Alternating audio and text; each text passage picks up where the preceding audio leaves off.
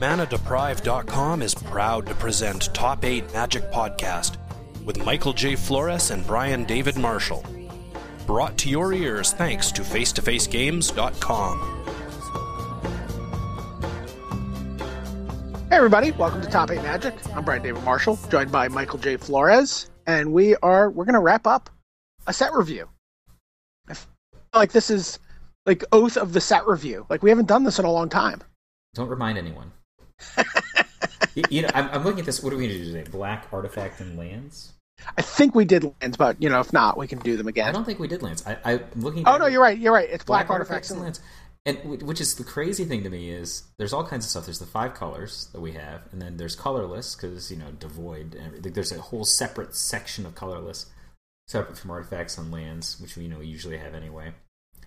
And there's multicolored, right? Did we do those yet? We did. The second instance, we did green and gold. We're gonna do all of these in 4 episodes. I believe so. We screwed up. We could have gotten paid for way more episodes. Wait, we get paid? These are not the droids you're looking for. Oh, okay. All right. So Bearer of Silence. Bearer of Silence is 1 and a B for a creature Eldrazi.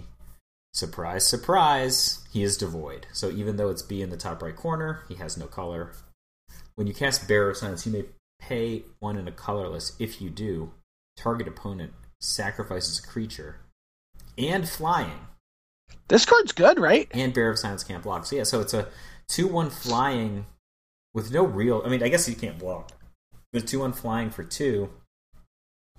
I think that's all right. I think that people have played like 2/1 can't block for you and a 1 in like a standard Pro Tour last year. Welcome turn. I think that they actually summoned luck. You know what? I know we don't look things up, but I think Phil Napoli played that at Pro Tour Concept Guitar here. Actually, 1 and a blue for a 2/1 flyer. So this is 1 and a B for a 2/1 flyer. Devoid. So it actually just naturally is immune to ultimate price, right? That's awesome. And if you want to pay B2 colorless for 4, it's basically a Necrotol of flying. Yeah.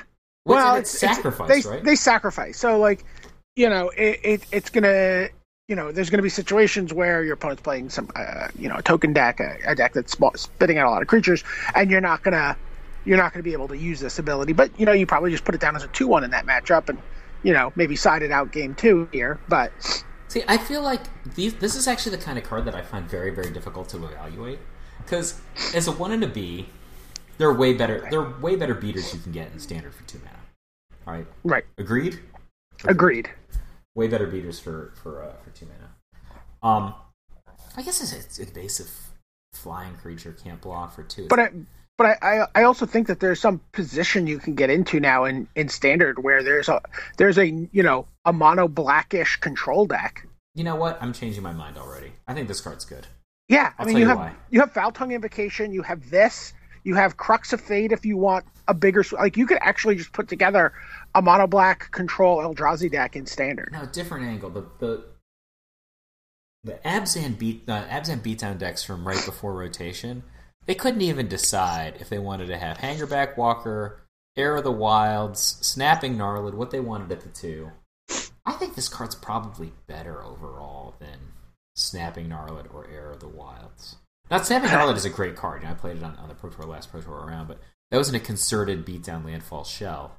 If you're just going to play a guy, right, in a deck that has 2 power sometimes, I think this guy could be the guy because Abzan wants to kill guys anyway.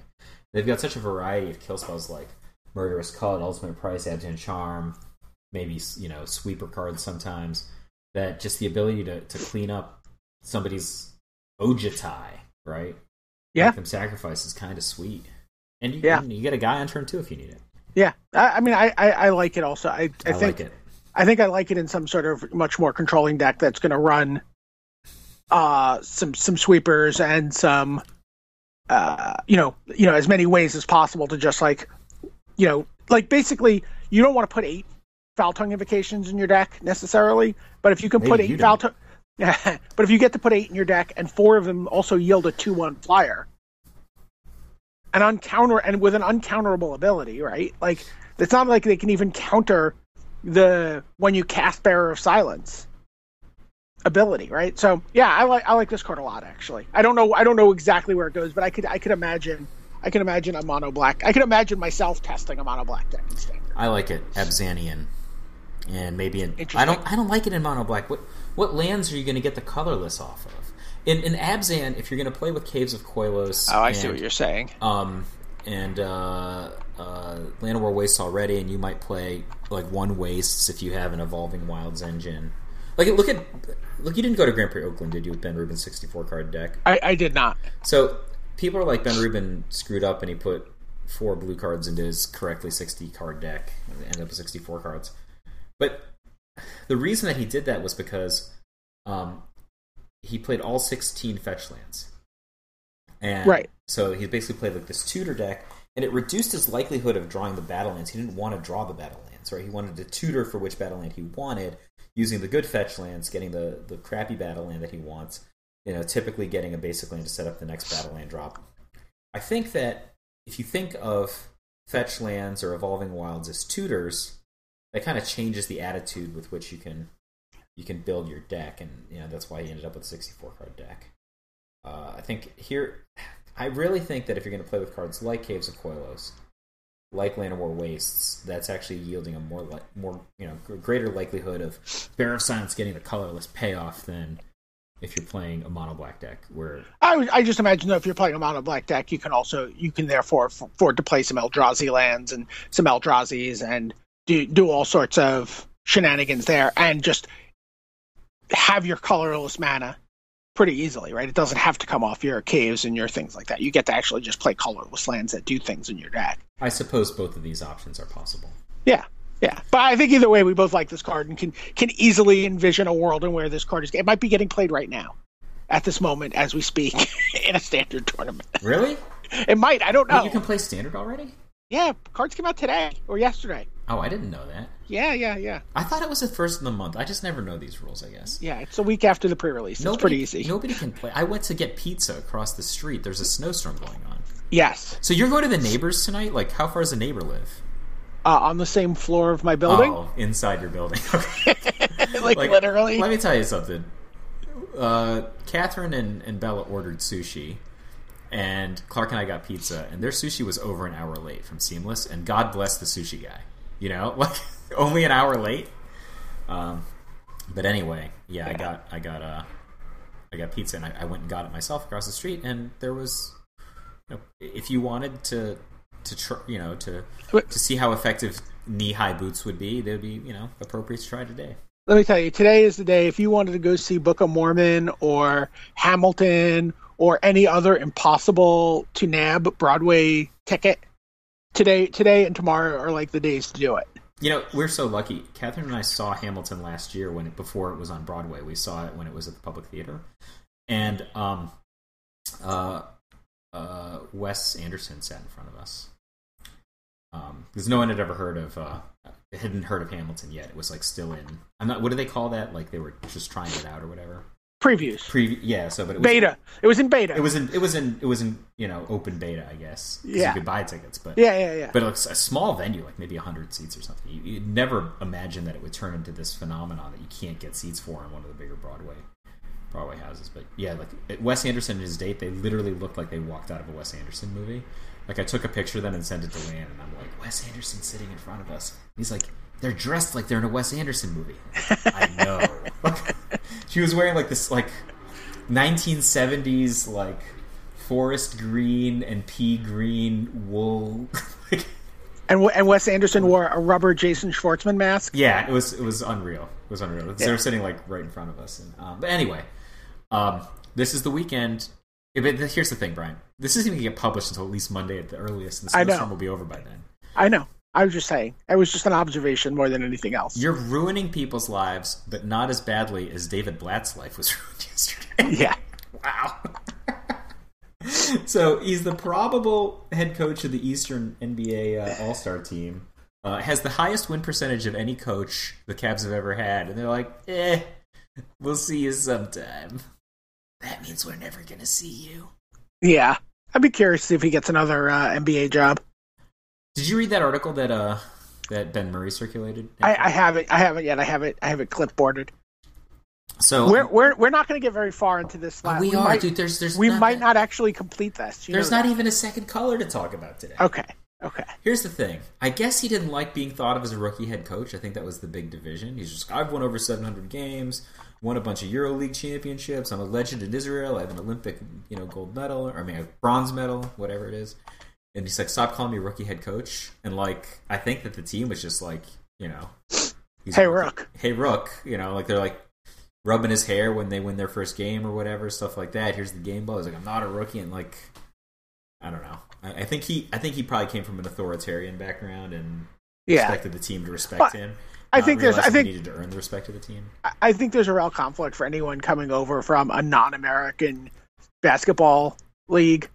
I think where you go anywhere else in the world where people are playing organized basketball, like high level basketball, the coach is the ultimate authority figure, right? The coach, really just runs the team. And I think, in the United States, that's just the coach sort of manages the egos of the team in addition to everything else, and doesn't get to make all the, obviously there's no scenario where the coach would say, I'm benching you, LeBron, but the coach doesn't even have, that's not even within the realm of the possible for him. You don't Do you think know what I mean? Gregory QHZZ Popovich could be like, LeBron, you're coming off the bench the rest of the season? LeBron wouldn't be like, that sounds like a great idea, Pop. I don't know. I think it would. I have a feeling that Pop couldn't handle it in a way that would be soothing to LeBron's ego. Well, I have a feeling they would clash. But Philip QQZHHZZ Jackson has gotten Melo to play actually Melo basketball instead of Carmelo basketball, right? This is one of his better seasons, and he's on the wrong side of 30. It's probably his best season. Yeah, he had a good season, I think, in 2014 when they usually make the playoffs. But you guys have a shot to make the playoffs, and I'm sorry I gave Phil such a hard time for so many years of terrible decisions and giving max contracts to Melo, but you've actually done pretty well. Your Lopez and Afalo signings were excellent. Zinger was a great pickup. Might make the playoffs this year. Yeah, I think Jaren Grant's actually going to be pretty good too. Not great, but I think he's going to be pretty good. I think you're right. We better get back to Magic the Gathering. I've already devolved into praising the New York Knickerbockers. So they got demolished last night. Who was the opponent? The Clippers. The Clippers are a very good team. Chris Paul and DeAndre Jordan just were slamming basketballs through the hoop at will. And backwards alley oops, left-handed, right-handed, just alley ooping with his face. It didn't matter. How effed up is the West, right? Chris Paul, in almost every season he's ever played, by a mile the best point guard in the league, and still a top 3 point guard right now. DeAndre Jordan might have been the best player in the National Basketball Association last year. Certainly on the short list for best player at his position. Sure. Top 3, top 5 at worst. And they've also got Blake Griffin. And their wings can actually shoot this year. This team would be a lock for the conference finals if they played in the East. No one even talks about them. Yeah. No one even talks about OKC. And OKC's a very good team. Yeah. It's just crazy because the Spurs and the Warriors are so strong. Do you know what else no one talks about? Dread Defiler. They should be talking about Dread Defiler. This guy is 6 and a B for a 6'8" Eldrazi. So 7 mana for a 6'8". That's actually not that uneconomical, right?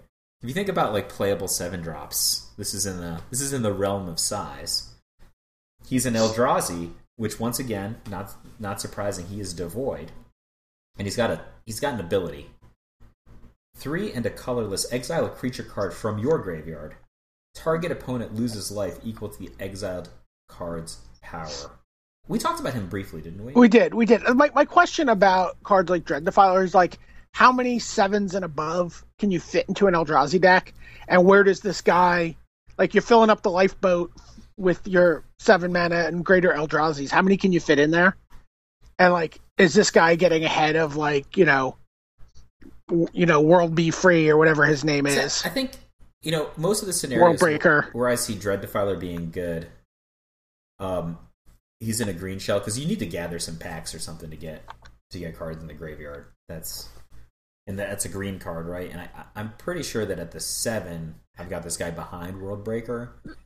And yeah, I mean, like Worldbreaker's the kind of card where I would consider just playing all the Worldbreakers, not playing like 2 and 2 Dread Defilers. Yeah. Dread Defiler's going to be he's in a spot where like if you're going to play him, you're playing him on purpose, right? His job is to be down there at 7, untap. You've got 8 mana, and maybe they're dead or something, right? Right. Like you bin 2 Causal X or something, you flip him out, and then he comes out in like 20 pluses to your opponent's face. I can imagine some world where you buried alive this guy and then reanimate him and then exile the other 2 cards that you buried with him. But yeah, I'm not. I mean, I like the card fine, but I just don't. I'm kind of lukewarm on it in terms of it impacting the board and being in the queue of playables. Well, look, I don't know what happens when you have 10 mana or 11 mana rather. You just cast him. Yeah, you got like cast 4 him. open, and then you just nug your opponent for 12. And they have to kill him, and just kill him. I mean, hopefully you nug your opponent for 12. I mean, I don't know. What's in your yard? Like, what are you getting into your yard? Long game. What's that? What if, I don't know, Kozilek's in your yard because you cast him last turn? Sure. Like, I think that's a possible thing. Yeah. Like, I think I understand the scenarios where you play this card, or how you play this card, I should say. I just don't know. I feel like he's going to be a fringe card in the standard and modern Eldrazi world. Okay, so right now we have BDM and Michael J both like Bearer of Silence. Michael J likes Dread Defiler, at least kind of. BDM doesn't like it. I don't dislike it. I just don't see it. I just don't think it's going to be. I think it's going to find itself coming up short. It's going to be sitting at the kids' stable, basically. Okay. Well, I like the kids' stable. Cool Essence Depleter, 2B for 2/3 Eldrazi drone, devoid, and it has 1 and a colorless. Target opponent loses 1 life, and you gain 1 life. So 3 mana for 2/3. It's an uncommon, and you can basically, for a colorless and 1, drain life your opponent for 1. It seems like a fantastic card in some formats, but probably not standard. Yeah, it seems pretty awesome in limited, right? Like this card, like a late game card. This card's just gonna. I would see myself picking this card very highly. It's a really powerful ability. Yeah. But he's just like going to die to Doomblade, right? And by Doomblade, I don't actually mean Doomblade because that's not legal in standard, and also not ultimate price because he's devoid. But maybe like a Fiery Impulse or I mean any kind of removal spell worth packing in a standard deck almost. Yeah, like a 2/3 for 3 is just not that exciting. Like if you cast him on 5 and you just get 1 drain out of him, would you pay a card that was just like 2/3 for 5? Drain your opponent. People don't play highway robbers, right? It's not close enough to being good. Yeah. Sorry, Essence Depleter, you're going to be depleting essences, not in standard. Yeah. Flaying Tendrils, 1 BB, and we've talked about this card already. It's her sorcery, devoid. All creatures get -2/-2 until end of turn. If a creature would die this turn, exile it instead. This card seems like it is going to sideboard. It's going to be in sideboards and in and out of standard on a week-to-week basis based on the metagame. I think it's definitely going to be featured in at least one top 8 deck at the Grand Prix or open level sometime in the next 12 months. Yeah. That seems perfectly reasonable. Havoc Sower, 3B for a 3/3, devoid, 1 and a colorless. Havoc Sower gets +2/+1 until end of turn. I played against this card last night in Friday Night Magic. Where did you play? I went to Montesea. I got 1 draft in, pretty early. How dumb is this? I'm scoping out if I should play in a PPTQ. So I'm like, I kind of be like, I'll play in a PPTQ, win it, and go to Sydney. Right? That's the thing I'm thinking right now. That one store that I've been to 1 or 2 times in Queens, Montesea and Uncommons, are all having their PPTQ the same day on a Sunday. How dumb is that?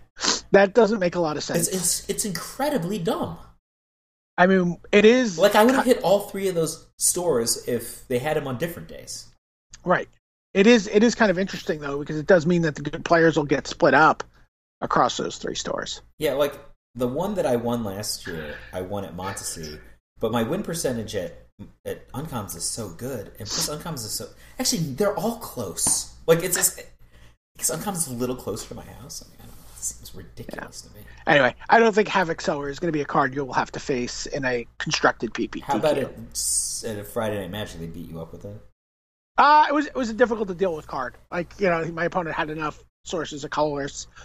It was interesting. That was really interesting to watch how people evaluated that. Like, the guy next to me passed me 2 late wastes, and then as soon as the draft was over, he's like, "That was just, I'm an idiot. I shouldn't have given you those wastes. I needed them.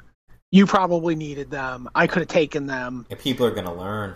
Yeah. It was really interesting to watch people, even within one draft, just realizing where they should have been prioritizing those. We'll talk about drafting those lands a little bit when we get to the lands here. Here's the thing about drafting in general. Typically, you either have too many playables, right, or you have like some disaster that doesn't have enough playables.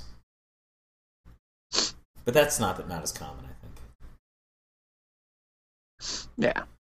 Inverter of Truth, 2BB for a 6/6. Mythic Flying. Rare. Devoid. When Inverter of Truth enters the battlefield, exile all cards from your library face down. Then shuffle all cards from your graveyard into your library. I think this card's good. This is like a creature-based Doomsday, right? I don't know what Doomsday is, but sure. Well, like it's just what I'm saying is, you've got operating mana, right? Because you cast this. You've got 4 or 5 mana when you cast this. Even if you just cast it on, like, in some bizarre scenario where you cast it on turn 5, right, or turn 4. So you've got operating mana to do everything. Like, assuming you've have some way of discarding or looting or doing something to get your cards into your yard, you also can sort of set up your deck, right? Well, you would set up your deck, right? First of all, it's not that hard to like just have a sweet graveyard. You just go like duress and bounce spell or remove a spell or whatever. You just get 4 cards in your graveyard. Yeah, counter that, right? Duress that, counter that, thought sees that. And the thing is, like, if one of the cards that you get is a bounce spell, like you get a disperse, then you can like disperse their chase or whatever. Get this, and then when you play it, then among the cards that you're going to get back is a disperse. So that you're going to have a disperse in your hand sometime after drawing this, like, and then you can always disperse the Inverter of Truth, which puts a disperse in your graveyard, which allows you to play the Inverter of Truth, which means you will draw the disperse. So if you have a disperse and an Inverter of Truth, it's actually reasonably hard for you to get decked, which is one of like the obvious ways that you can get in trouble with Inverter of Truth. Right. Which is not to say you're going to win, because your opponent, has escalating material, and you're actually going to have to worry about just general rules of Magic. Yeah, because your cards the cards that are exiled from your library face down are gone. Yeah, so you can't have like maybe like if you had like 4 Torrent Elementals or something, that might be intuitive that would be good, but apparently you can't do that. Right, because they're face down. Yeah. So, but I think that if you get some number of disperses or other bounce spells that are relevant, actually, it's hard for you to get decked. Right. And it doesn't, like, your opponent actually, at a reasonable clip, like 1 out of every 2 or 1 out of every 3 cards has to be able to deal with an Inverter of Truth. Right, and right.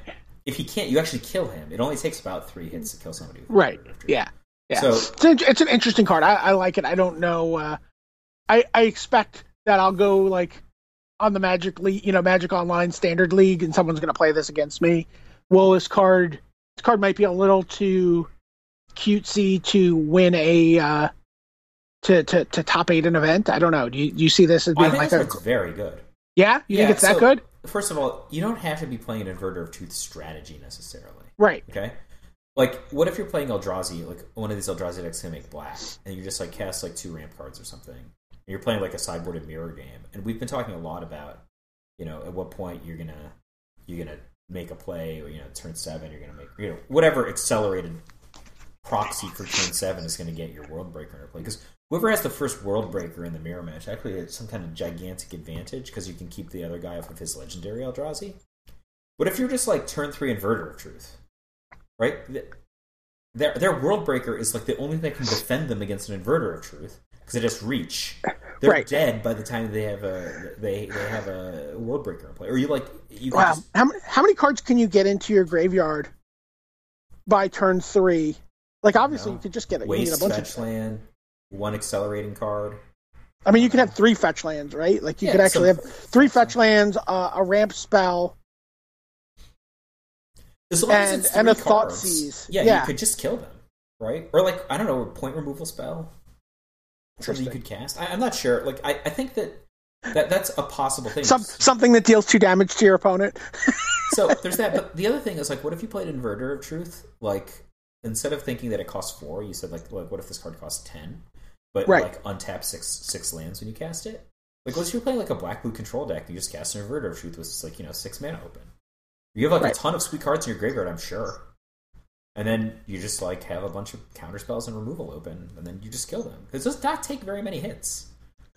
Right? Like, no. Somebody uses, like, 2 fetch lands, it's a 3-hit clock, and it's an insanely efficient card from that purpose. It is actually just a dragon you can play on turn 3, and just, it's kind of like, it's kind of, it feels a little bit like a challenge, right? It's like, okay, you have, you now have 3 turns to kill this, right? One of my cards will deal 2 damage to you, and this will deal 18 damage to you, and, can you kill it, or stop it, or block it before I run out of cards? And I think that it's not the kind of card that's always good in every deck, right? But, like, it's certainly the kind of card that you can pick your right spot, and it's going to give you a disproportionate amount of likelihood of winning. Interesting. I'm intrigued now. Like, do you remember Jerry Thompson played this, like, Abyssal Persecutor black-blue deck with, like, Mimic Vat? Do you remember this deck? Yeah. Look, it's fine. Like, you just got to the position where you're probably going to win, and you killed your own Abyssal Persecutor. Or you bounced it with Jace. It's, like, not a big deal. Like, you just get your opponent to -4, and then you just, like, kill it, and they died. Like, the card is, like, a 6/6 for 4, flying, can't be ultimate priced, is a pretty cool starting point. And its drawback can be positioned as an advantage if properly set up. That's powerful, in my opinion. Yeah. I like it in black-blue. Yeah, that makes a ton of sense. All right. So, Kozilek's Shrieker is the next black card we're going to talk about. 2 and a B. For a 3/2 creature, again, devoid. And it has the ability colorless. Kozilek Shrieker gets +1/+0 and gains menace until end of turn. And this card seems like it would be hellacious to play against in limited. Yeah, I mean, it's going to get menace and be probably, my guess is often a 5 or 6, a 5/2. Right? Like, you're just going to give it menace multiple times. But you generally, I generally saw people not being able to get more than the at the top tables in the draft. People were able to get maybe 3 color sources into play. Well, so this is what I think. I don't care how many times you're pumping it. I think the fact that it comes down as a 3. Yeah. Maybe you get a free hit in. Depending on what the opponent's setup is. But then, like, you just give it menace. 4 power menace. Even if they can get 2 blockers, they might just kill their guys. Yeah. Oh, yeah. It seems like a very serviceable limited card. But I would pick this card fairly. I would be happy with, like, 3rd, 4th picking this in that color, some red black aggro devoid deck. So the next card up is Kozilek's Translator. It's another common. It's 4 and a B for a 3/5. As you can see, it's Warlock, and then Doug Ramsey is behind it. Kind of like the blonde Doug Ramsey behind Kozilek's Translator.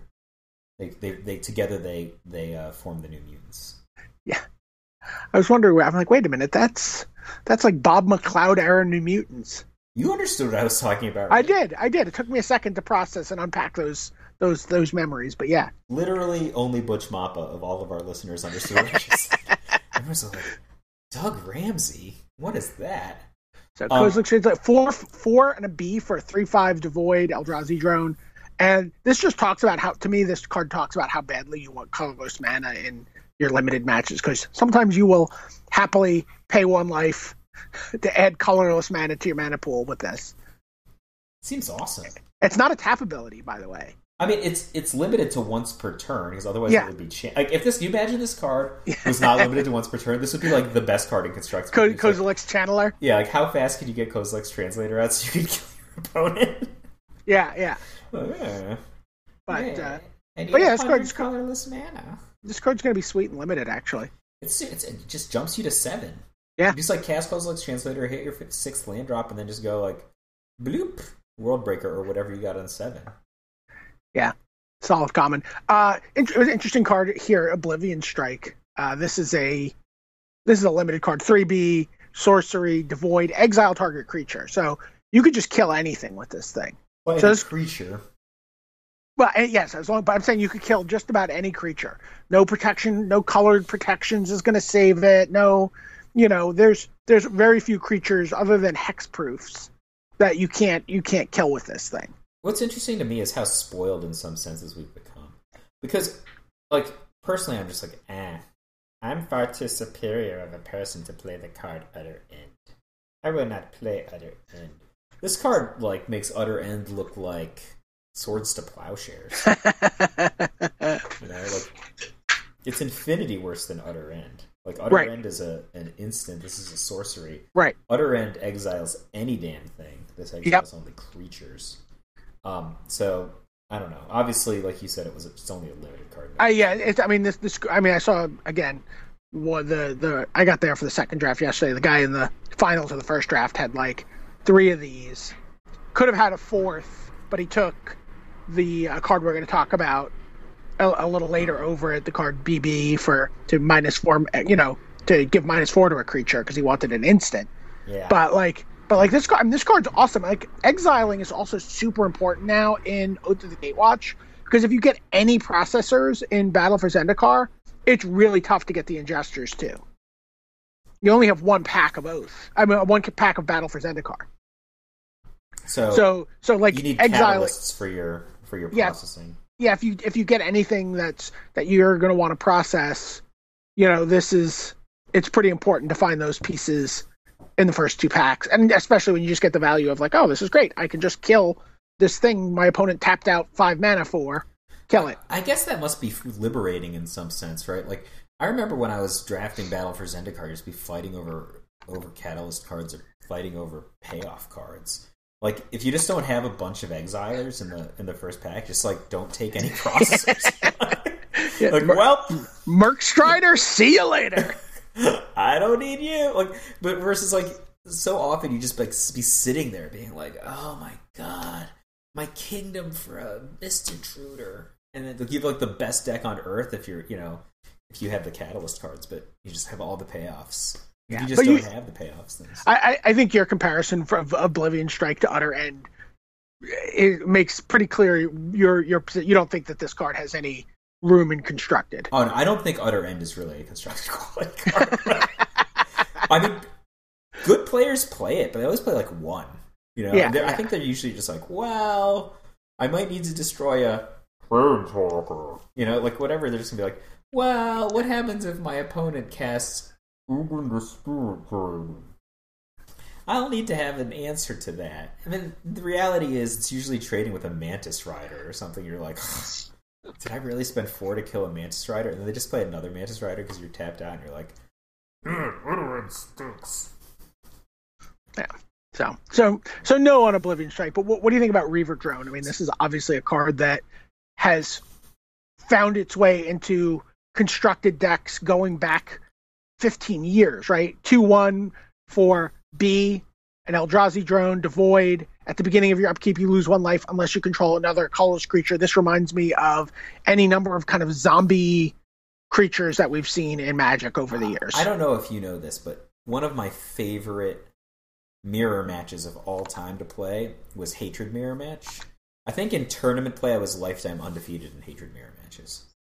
So basically, like, there's the zombie. I used to call the zombie algorithm, and so like I would just discuss the zombie algorithm with Dave Price a lot. And Dave Price also he made top 8 of 1 Grand Prix, I think, with Hatred. But I specialized in playing Hatred a bunch. I got my 9th at Nationals with it. I won a bunch of like regional / PTQ type tournaments with Sarcomancies and Carnophages in my decks.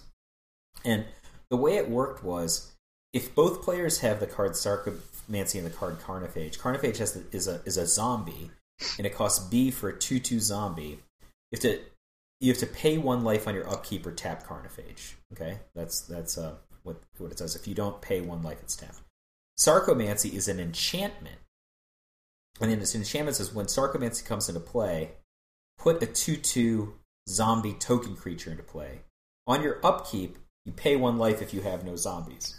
So Sarcomancy paid for itself unless you lost the token. But if you had a Carnophage in play and you lost your Sarcomancy token somehow, the Carnophage could still pay for your Sarcomancy, right?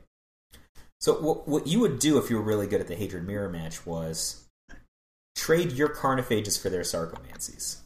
So, like, if you leave them their Carnophages, they need to keep paying for the Carnophages to either leave their guys up to block, or they're not going to be able to block, or even if they're attacking you, they have to pay. So every time they pay 1, that makes it 1 life less that they can beat you with Hatred.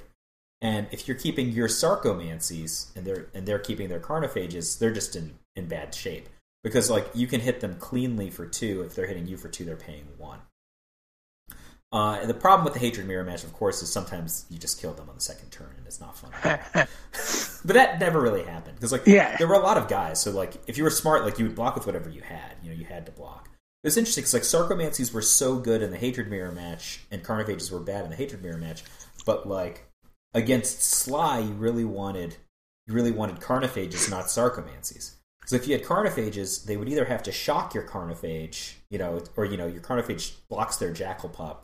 You might take 1 for leaving it up, or it might be the first turn it's out, and then they take 2 when their Jackal Pup gets hit. Or they have to shock it. If they shock it, then you're not paying for it long term. But your Sarcomancies stink. It's really easy for them to kill your creatures, but not easy for either of you to destroy enchantments. So there's these enchantments sitting out there where you're taking 1 every turn. So valuing different kinds of cards like this and different kinds of beatdown mirror or quasi-pseudo mirror matches was very interesting, in my opinion. Well, it's kind of interesting, right? We talked about Bearer of Silence at the top of the podcast, right? 2/1 flyer for 2, and it's like, well, when do you want to play that and just play it as a 2/1 flyer? Well, it's like you might, if you've led off with a Reaver Drone, you know what I mean? Like there might be like a very maybe there's a Swarm Surge, like Hatred-y, go wide version of the Hatred deck in Standard right now. We're talking a lot about all these like kind of very expensive spells people are playing. Maybe there's this way to just sort of go wide with drones and Bearer of Silence and some of the other cards that are coming up that are pretty cheap. I've been thinking about this a lot because I kind of like that guy. What's he? Black-red for a 3/2, and you can pay 1 to give a colorless creature haste. Yeah. What's that guy's name? Mutilator of Faces or something? Yeah, Mutilator of Faces. That's it. Right, so like that guy's colorless. Like there are a bunch of reasonably interesting black or red colorless or just purely colorless aggressive creatures. I mean, like, not everybody's going to be Reality Smasher, right? But Reality Smasher just almost doesn't even go with this. It costs too much mana for you to really get discounted on the life at that point. Right. But the problem I have is, like, all these guys have drop. They actually have some of them have cool upsides, right? But they all have something wrong with them. And if they're not all together working together, there's these something wrongs kind of snowball into being a bigger something wrong. And why am I doing this instead of just casting red cards? That's right. The thing. Like, you could be casting Landfall Beaters, be casting red cards, and that's you were talking about Forerunner of Slaughter, right? Before. Yeah, Mutilator of Faces. Yeah. You see what I'm saying? Like, it's so much more work, but it doesn't seem like it has a lot more payoff. Am I wrong? I mean, maybe there's enough colorless boosting stuff that makes. I'm just thinking about like the idea of like Swarm Surge, like all your creatures get +2/+0, and if they're colorless, they get first strike.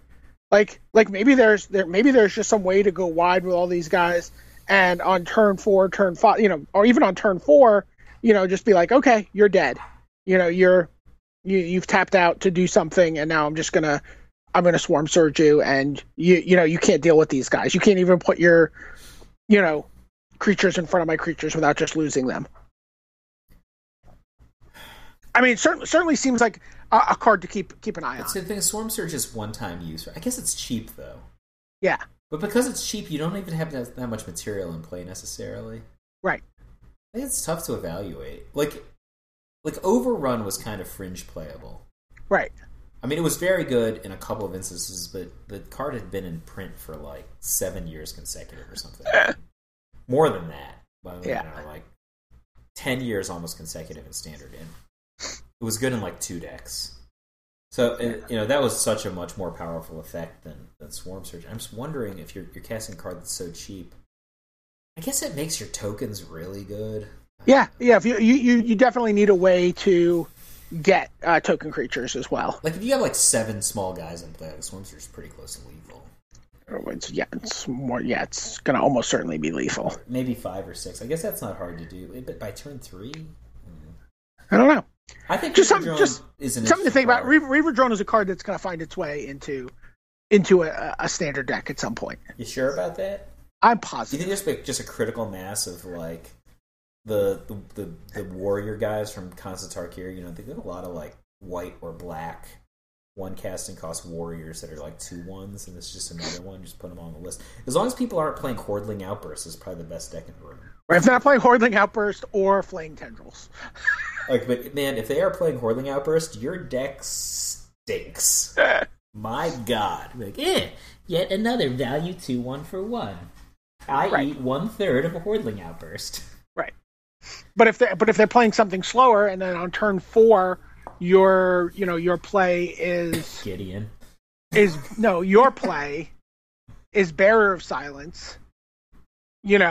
And you pay 4 and make them sacrifice a creature, and then attack with your other 3 creatures you played. What if your deck was... What if their first play is Gideon, and they're like, make a token, and you're like, okay, Bearer of Silence, attack Gideon with this guy.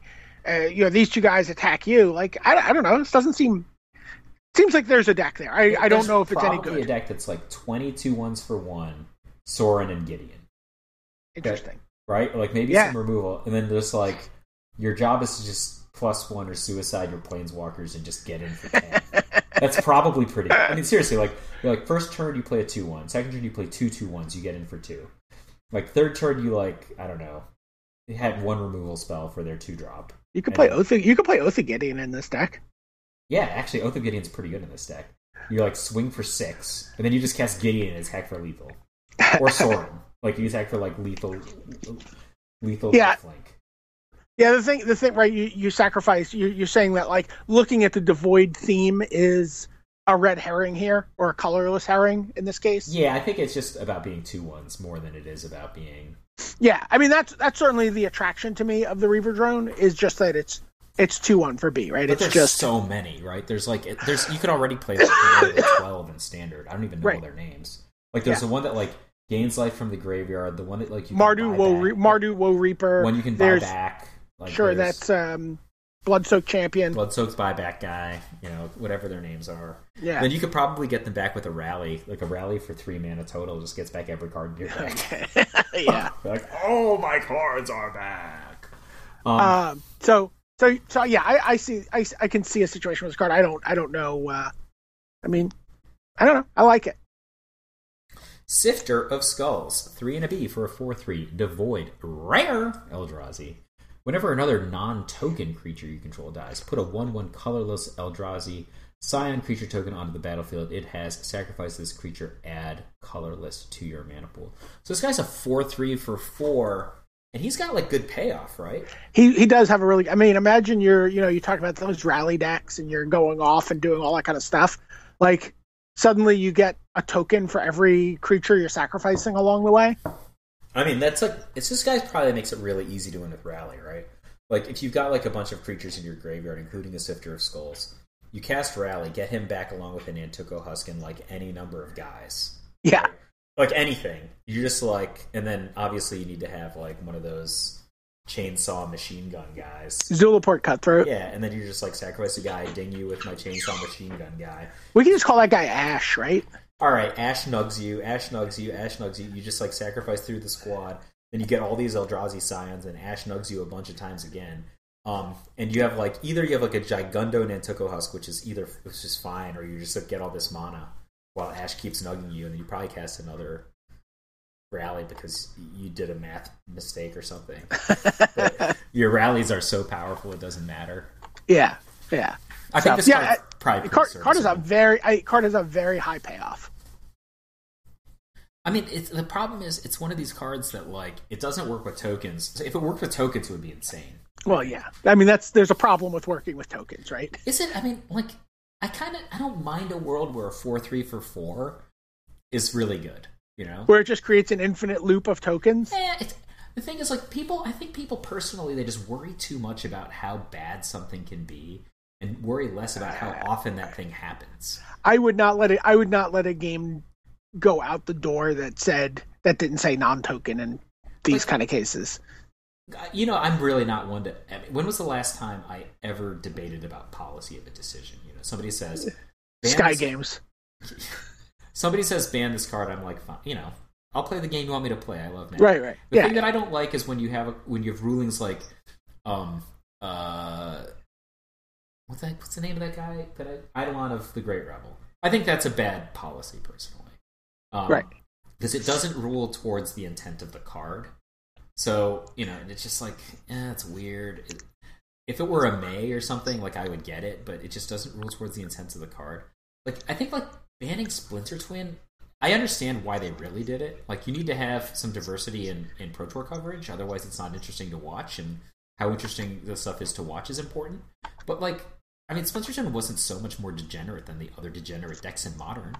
They're, all like that. It's a format where the threats are varied and good, right? I think is the fact that it's infinite damage on a short period of time, is that more abusive than Affinity that just does a lot of damage in a short period of time? The games you don't win worse.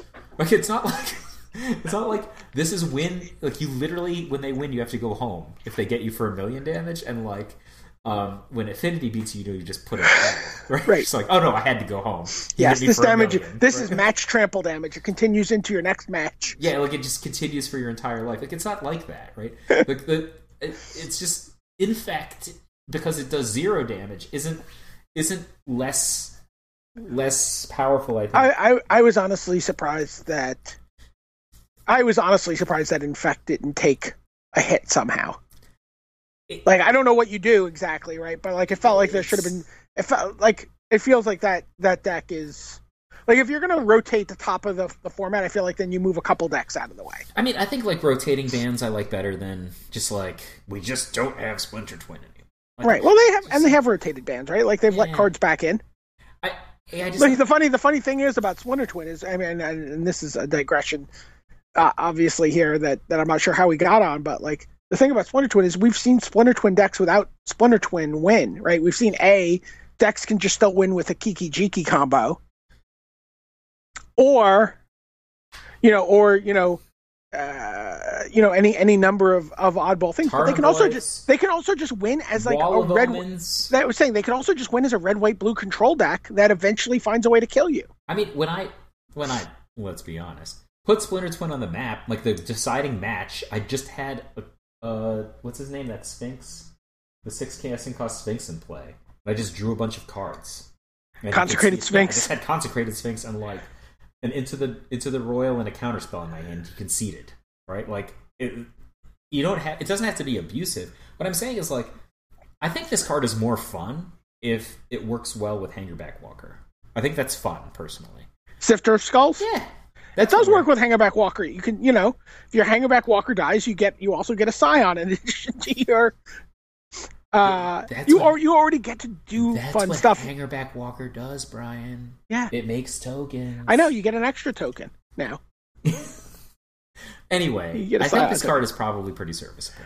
Yeah, I came into this segment, media this is kind of an interesting card, but I actually think I could see a world where Sam Black plays this card. Yeah. Yeah. Sam Black probably has his room wallpapered with copies of this card already. Ooh, it has the word sacrifice on it. Yeah. All right, so Sky Scourer, 1B for a 1/2 devoid flying. Not super exciting, but whenever you cast a colorless spell, Sky Scourer gets +1/+0 until end of turn. This is the prowess version of a Eldrazi guy. Right. Sort of falls into maybe the deck when we were talking about the Reaver Drone. This would be a card that would go in that version of in the devoid version of the deck as opposed to the black white version. Yeah, I think not super exciting though. The problem is mid game it's just going to be hitting for 1 a lot. Yeah. I don't think this card is likely to be constructed playable. No. Slaughter Drone. I mean, it's probably a 2/2 flyer quite often in limited, right? You play this guy on turn 2 and you probably attack for 2 for the next 4 turns. I think it depends on a lot of stuff, how much removal your opponent has. Because one of the reasons I think that this card that is the limited version of Dies to Doomblade. Well, I'm just saying in Constructed, the reason that cards like this tend not to do that well is because the ceiling isn't particularly high, the floor isn't particularly high, and the answer cards are prevalent, right? But in Limited, there's not that many answer cards, and a 2/2 flyer is actually pretty dominating in Limited in a lot of Yeah, games. if my opponent wastes an above the curve removal spell to kill my Sky Scourer, I'm pretty happy. Yeah, you're probably Especially if I'm not investing anything to pump it. Like, I'm just playing cards to the board to pump it. Yeah, like you're playing, like, I don't know, like a 2/1 guy that puts a token into play, or God forbid you're playing a colorless buff spell, so he actually gets multiple buffs in one turn. Yeah. Slaughter Drone. 1B, Eldrazi Drone, again, another common. 2/2, Devoid. Colorless Slaughter Drone gains Death Touch until end of turn. Just like curve filler in Limited, not playable in Constructed. I think it's okay. Or is he Heir to the Wilds? He's pretty Heir to the Wilds. I mean, I don't think Heir to the Wilds is really good enough for Constructed, but, like, this guy certainly has the ability to trade up. That's what I'd say about that, right? Like, I think there's probably decks that are just like, well, a bear is okay, and then sometimes he's going to kill their Siege Rhino, and that's sweet. Like, I mean, and you're literally like, is that it? And they're like, that's it. I remember Toby Wachter, and do you remember when you did Grand Prix Philadelphia, and at the time it was like the biggest Grand Prix in the history of Magic? It was like 700 players. Yes, it was. You remember that? Yes, we had 700 people filled into a 500-person bag. So Toby Wachter and Brian Schneider played this Survival of the Fittest deck. I don't remember, but it was like 255 cards or something. You remember this? No, not really. Brian Schneider and Toby Wachter played this deck, and it was like a survival deck, but it was so many cards. Like, I mean, I've been texting with Toby all day about the Yoenis Cespedes signing, so I can ask him. So, and then, like, I was playing Brian for fun, and he cast like a Silverglade Elemental, and Toby was there, I think, and it's just like, what's that? It's a Silverglade Elemental. I'm like, I know what it does. I've played Limited, and like, they're just like, no, it's just a 4/4 for 5, and I get a forest. Like, that's it. And, like, you know, I don't remember if I won or lost or what. I probably won because their deck was like 255 cards with no Bad Olowitz yet. But, you know, sometimes just like, here's my Slaughter Drone. Look, what is it? It's a bear. But sometimes it kills your Siege Rhino. And that's it. That's the whole story. Like, all of us have lost to these cards where we're like kind of taking a weird look at them. But yeah. Shrug. I think the card might be good enough. You think it might be good enough to get played into Constructed? I think it might be good enough to be played in Standard, yes. Wow. Okay. That's weird, right? It is a little weird. But I can understand it, but it seems a little weird. Probably not. How about Unnatural Endurance? This is a card you seemed to like when we talked about it last time. B, instant, devoid. Target creature gets +2/+0 until end of turn, regenerate it. Talking about trading up. I think this card is... This is like a classic Limited trick, right? Like, it's a common. It's obviously there for Limited. It's obviously there as, like, you know, this is going to have some job to do, killing something bigger or saving your guy or doing whatever. Like, a very flexible card for Limited. So talk about Constructed. Basically, I think this, like, if there's a beatdown deck that has any component of black in it, whether it's like a mono black or mono black devoid deck, like you've been intimating, Warriors is a big deck, maybe even Abzan aggro, maybe even Mardu aggro. Anything like that actually cares about creature damage and creature combat in a fundamental way. I think this card is very likely to be a 4/of staple. Or, you know, some version of, like, if there's a... I'm going to use the word, like, white-blue heroic and hope you understand what I mean. Yeah, of course. Like, where it's just, here's some guys, they have some particular functions, we put them together and they have mass greater than the apparent mass of their cards, plus we're buffing them with stuff. Right? If there's a deck like that, I think this card is going to be a 4/of staple. First of all, you can, if this card exists, you can, like, never block, right? Your Siege Rhino always dies. Their guy always lives. Anything that's a 2x or better kills a Siege Rhino if this card is in the format, and it always lives. And well, doesn't it have to be? It has to be 3x, right? I'm sorry, 3x. Yes. Whatever. You know what I meant. Yeah. So with your good thing, your Anafenza, your Butcher the Horde, whatever, always dies. Their crappy thing always lives. I apologize for claiming that a Slaughter Drone without the addition of a colorless mana would kill a Siege Rhino, but that would have happened anyway. If you are using, like, removal on their... Like, you know, sometimes you just, like, go to use removal on their combats. Yeah. set up a block. Well, your removal spell is going to be spent. This is basically a negate that does an additional 2 points of damage. It's just great. There's no drawback. With Boon of Erebos, you at least had to take damage. So I texted Toby, by the way. Yeah. He said, I'm only 50% on this text being to the wrong person, which is hilarious. Yeah.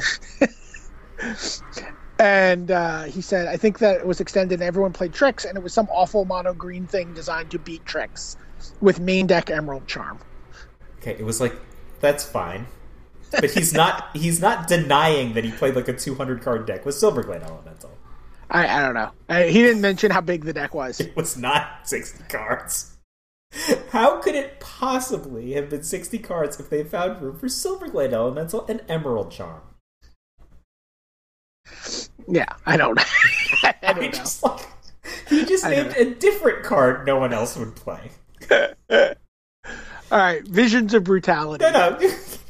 I'm waiting. I texted him. I asked him. I would ask Brian Schneider, but he has a newborn baby. He probably hasn't slept in weeks. Visions of Brutality. 1B, enchantment aura, devoid, enchanted creature can't block. Whenever enchanted creature deals damage, its controller loses that much life. I'm too confused to think about playing this card in Constructed. It's kind of an interesting card, but I guess if your opponent attacks, it's a pacifism that lets your opponent still attack. So if they're ahead, they can just keep attacking you. I mean, like, it's not. I guess it's. Was it Greg Hatch who played this card? It's just like B1 target creature can't block, and then it like deals 1 damage to them or something. What card is that? I don't remember. Pillory of the Sleepless? No, target creature gets -1/-1 and can't block. Is that the name? Oh yeah, maybe that's it. Yeah, I don't know. This card seems confusing to me. I'm sure it's just like the best card, and I just don't understand how to evaluate it. That's my assumption. Okay, just the best. Quote, we'll put that in the show notes. Visions of Brutality, just the best card. Michael J. Flores. Maybe you put it on that guy that we said we liked at the beginning. What's his name? Essence. No, wait, which one can't block? But Bearer of Silence, because that guy can't block. So if you put it on that guy, he really can't block. No chance. What if you put it on a wall? Like a wall can't attack. So. Well, that's probably the best place for it. Can you imagine a wall having visions? Like, how trippy is that? You're like, the wall of soda is like, oh, I can't think of anything but brutality. Alright, Witness the End. 3B, Sorcery, Devoid. Target opponent exiles 2 cards from his or her hand and loses 2 life. Wow, this card is close to being good. It's so close to being good. And yet, it is just wildly unplayable. It's wildly unplayable? Costs 4. I mean, 2 cards? I guess if you just draw it past turn 4, it's just miserable. I mean, for 1 more mana, you get Remorseless Punishment. Right. That's 1 fair. more mana. Card we will be talking about shortly. For 1 less mana, there's a whole bunch of different stupors that nobody ever plays. That's true. That is Think true. about it like that. All right. Corpse Churn. Instant. 1B. Put the top 3 cards of your library into your graveyard. Then you may return a creature card from your graveyard to your hand. That creature does not need to be one of those 3 creatures. No, one of those 3 cards. This card's interesting. I kind of like this card. Yeah. I'm going to play this card in my Sidisi Commander deck for sure. Seems good. I think like just any cards that are getting cards in the graveyard can help you with stuff like Spell Mastery, help you with stuff like Starfield of Nyx, help you with stuff like what's the name of that guy we were talking about before? Inverter of Truth. Right? Just getting some material in your graveyard. I think this card could be good. It's not that powerful. If this card said put the top 10 cards of your library into your graveyard, then return a creature card to your hand, the card would be abusively powerful, right? It'd be way too good if it was top 10 cards. Sure. So, but like think about it in the context of like a deck like Spider Spawning. Like that was a deck I actually played with that card in Standard. Spider Spawning? Spider Spawning, yeah. Yeah. Like that's like I played a Primeval Titan deck with it, right? Because you told me to. I thought it was pretty good. It's like, oh yeah, that was the deck I was playing. Like this, that deck had black mana. I would have considered this card in there with the mulches and all the other things that you're doing. Oh, but if you have mulches already, I think that you're at a critical mass. Like, mulches are just guaranteed. Actually, this guy's likely to replace himself if you put him in the correct deck. Yeah. Right? Even if you don't have a creature in the top 3, like you just wait until a creature dies in combat, you just cast it. It's basically a raise dead. Yeah. Right? which is not a ringing endorsement, but no, all right. I mostly like putting 3 cards from my library into my graveyard. I mostly talked myself out of it. Yeah. Drana's Chosen, 3B for a 2/2 cohort. The rare vampire shaman ally. It has cohort, which is tap an untapped ally you control, put a 2/2 black zombie creature token onto the battlefield tapped. Well, this card just seems pretty unbeatable and limited.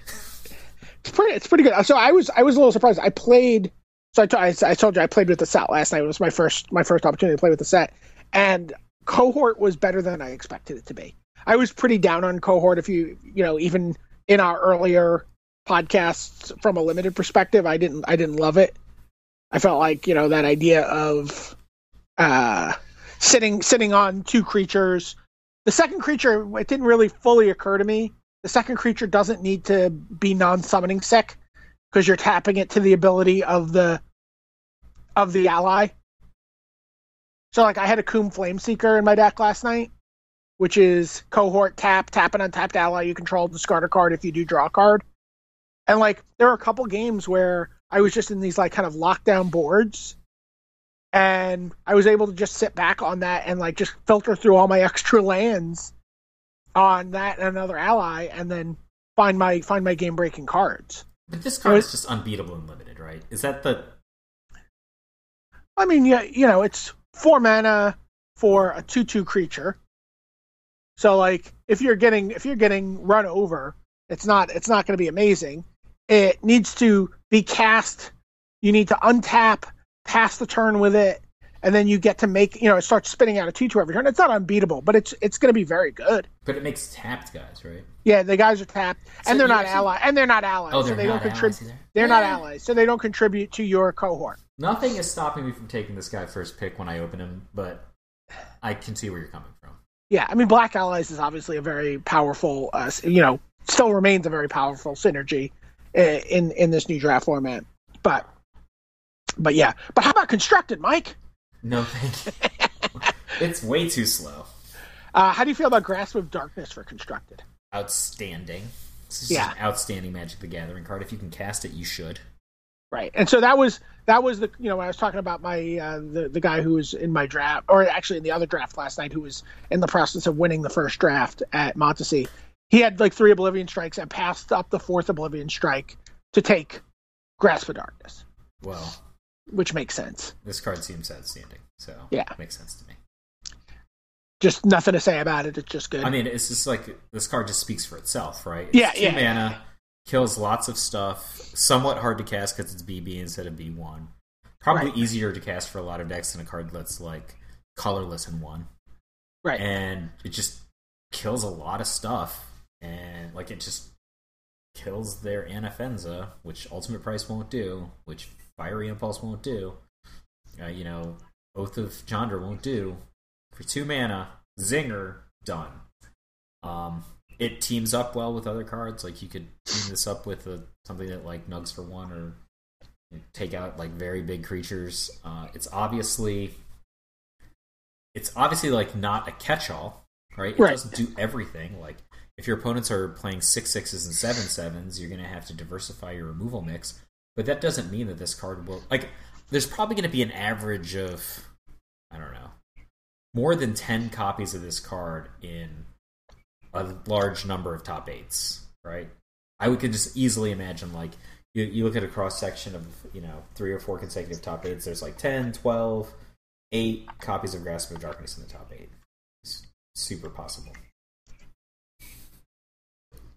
How do you feel about it?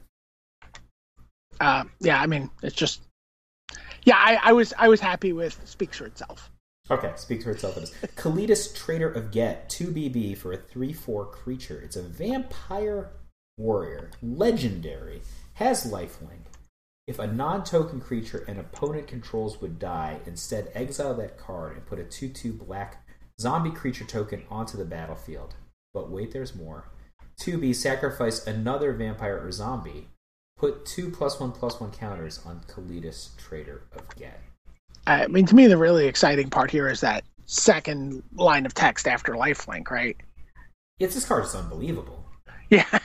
This card doesn't speak for itself. It's actually pretty complicated to assess, but imagine you're playing with like, oh, I don't know, Death Mist Raptor, right? And I'm playing with Kalitas Trader of Get, right? And you're like, ha ha, I have Death Mist Raptor, and then you cast like Grasp of Darkness on my Death Mist Raptor. Then I'm like, wait a second, and then my guy's dead, and then you get a guy instead of my guy ever coming back. You know, that's awesome. Like, it just hoses some of these decks that are based on these kinds of recursions.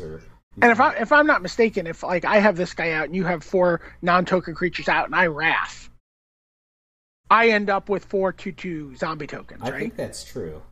I believe that's how it works. That's certainly how like other cards that have similar abilities would work. So like you're like, okay, I will Wrath. Your 4 creatures are exiled. I get 4. I now have 4 2/2 zombies. And by the way, this is a 3/4 lifelinker that is going to let me, maybe I trade with something, or maybe I hang around in the game and, get back into it a little bit with lifelink. So I think this card's exciting. But this card, by the way, this card is a nightmare in Commander. Just where because it's non-token creature and opponent controls, and if you're playing with 3 or 4 players and somebody casts a board sweeper with this guy out, it's going to be disgusting. So, furthermore, this card like fills a lot of the same role that Anafenza fills, right? Yeah. Just in terms of like messing up graveyard interactions. There are a lot of cards that trigger when they go to the graveyard, and Kalitas really can put a hurt on the, if not value, the extra value that those cards are bringing. Yeah. Death Mist Raptor is just a really obvious example, but we could probably sit here for half an hour brainstorming different examples. I think we'll just both agree that this card's pretty good. Yeah, I like it. Malakir Soothsayer, 4B for a 4/4, uncommon vampire shaman ally with cohort. Tap an untapped ally you control, you draw a card, and you lose 1 life. Well, that seems like a really powerful ability. It does. For 5 mana on a 4/4 where you have to have another ally, probably safe to say it will never see constructed play. Yeah, but people can't really attack into your Malakir Soothsayer easily. Yeah. I mean, it seems like a reasonable pick and limited. I think yes, I agree. Part of my deck. I agree. I would as well. Especially in a deck that has all the the synergies that being.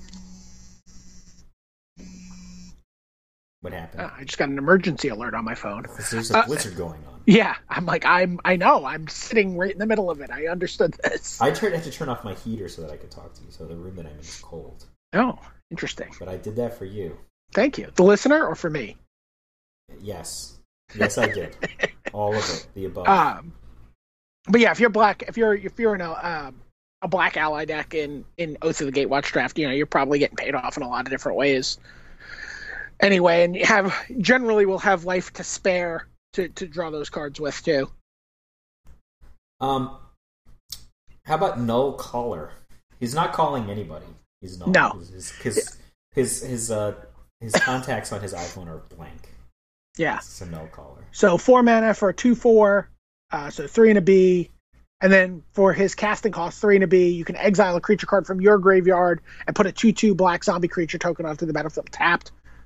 Solid limited card.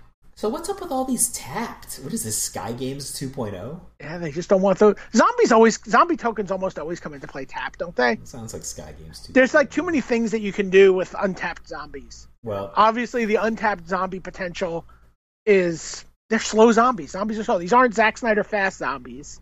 These are George Romero slow zombies. Okay. Why do you call them Zack Snyder fast zombies? Because when he did the Dawn of the Dead remake, he made fast zombies. Oh, I didn't know he did that. It's actually his best movie. He did 300. I can't watch 300. It's awesome. It looks just ridiculous to me. It's so good. It just looks like his other movies stink. I'll give you that. I have no interest in seeing the 300. I've never wanted to watch movie. it. Good. It's like from the window of where Frank Miller started to go insane. Yeah. Like I have no interest in like Frank Miller projects from that sort of vintage forward.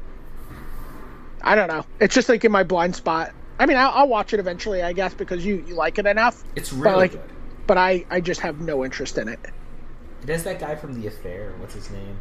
Who always plays Americans even though he's Irish. Yeah. What's that guy's name? Dominic West. Dominic West. Yeah. Not Diane Weist. No, Dominic West. From The Affair, really? Is that where you give him? You don't say From The Wire? From The Wire. You don't say McNulty? Like, Sorry, if you say McNulty. if you just say McNulty, every single person listening knows what you're talking about. But if I say Duck Lips, you know that I mean the chick from Luther. It's true, I do. Duck Lips. Yeah. Done. I like her. Listen to that. So this morning, we're playing Uno, but it's Avengers Uno. Yeah. And so it has like a picture of like an Avenger on each of the cards. And so we were making Catherine try to name the character. when she plays him. And so she played one, and it was like, so she just goes, she knows some of the characters. She knows like Iron Man or whatever. So somebody played a wild card, and the wild card has Loki on it, and we're like, Catherine, who's that? She goes, Thor, and she puts on her own card, and it has Thor on it, and we're like, that's pretty good. She's like, I meant the other guy, but it was Loki. So then she plays one that has Nick Fury, and she's like, Action Jackson. Action Jackson. I'm like, well, yeah, Action Samuel L. Jackson. Okay, I can get that. And then later she played one with the Falcon, and she just goes, Luther. So they're illustrations. They're not like the picture of the actor or whatever. It was just like Avengers card. But it's hilarious. She's like, Luther. Anyway, Null Collar is probably not going to be in constructed anytime soon. No. How about Remorseless Punishment, Mike? I like it a lot. It's funny and kind. Talk about this. I know this is a card you've been, you and basically everyone else who plays Magic is very excited about. I'm excited about it. I'm not sure that it'll be good, but it seems spectacularly awesome. So it's 3 BB for a sorcery. Target opponent loses 5 life unless that player discards 2 cards or sacrifices a creature or planeswalker. Repeat this process once. So it either can make them take 10, it can make them discard 4 cards, it can make them lose 2 creatures, or some combination of those different effects. Problem is you can't pick. If you can get somebody to no creatures and no cards in hand, it's consistently going to do 10, right? Right. The big problem with this is like if they have if they just have a Sorin, for example, they could probably just sacrifice the Sorin and the vampire, and then they've got you on mana. Like if they've got like some crappy cards, like this card is horrible bad against Dragon Fodder and Hordeling Outburst. Like it's horrible bad against Hordeling Outburst. If you wanted to make the worst deck in the world against Hordeling Outburst, you would just play all the 2/1s for 1 and Remorseless Punishments, and you would never beat Paulo Vitor Dama de Rosa. He would draw like 2 cards in his entire deck. He would have you covered. The Reaver of Souls Remorseless Punishment deck. You would have no choice. You could never win. Okay, but if you could get people into certain situations, like not having like some Terrabad creatures to sacrifice, or not having some cards in hand, so like maybe you've combined it with some hand destruction, etc., etc. Its ceiling is very high. That's the thing. It's just not consistent. If you can set somebody up, it's great. I also think if you could float this thing on a Narset, bang bang. Yeah, I mean this card obviously feels very similar to Cruel Ultimatum, right? Like that's it's real Cruel Ultimatum-esque. Like if you played this in the same deck as like Demonic Pact, you would have like a lot of effects. They wouldn't all be good, but you would have a lot of them. So you expect, maybe even this weekend someone's playing this card? I'm sure someone's playing this card somewhere. I have no idea if it's any good. I didn't realize the cards were legal already. I would have started practicing maybe. It seems there's like no opens, there's no tournaments near here. There's an open today. People not playing where I live. Oh yeah, no, not here. Tar Snare. 2B for an instant, target creature gets -3/-2 until end of turn. So it's 2 colorless, where Grasp of Darkness costs BB. This is a much worse card. It's a much worse card. It's a much worse cost on effect. Next. Yeah, fine limited card, obviously. Yeah, sure. Untamed Hunger, 2B, enchant creature. Enchanted creature gets +2/+1 and menace. Too expensive for constructed IM. Yeah, next, Vampire Envoy. 2B for a 1/4 flying vampire. Whenever it becomes tapped, you gain 1 life. Is this card deceptively good and limited? I mean, it seems okay. I don't think it's deceptively. I mean, it's probably fine. Like, I'm not super excited about it. I'd play this card. It seems good. Yeah. And then Zulaport Chain Mage. What is a chain mage? I mean, like, aesthetically, it just seems like someone with a bunch of chains hanging off of them. Maybe the chains ground them to some sort of magic, like having the chains reach down into the ground.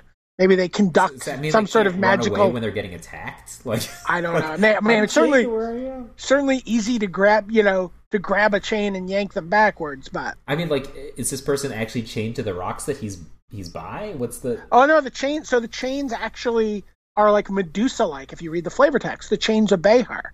Everything else would do best to get out of her way. So she's got the ability to manipulate the chains to act as like her tendrils.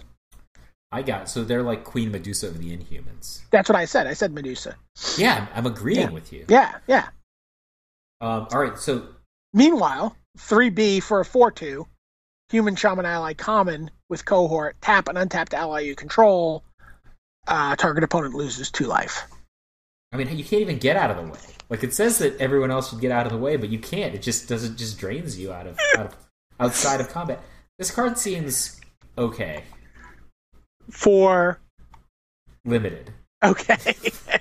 Like, not even outstanding and limited. It seems okay.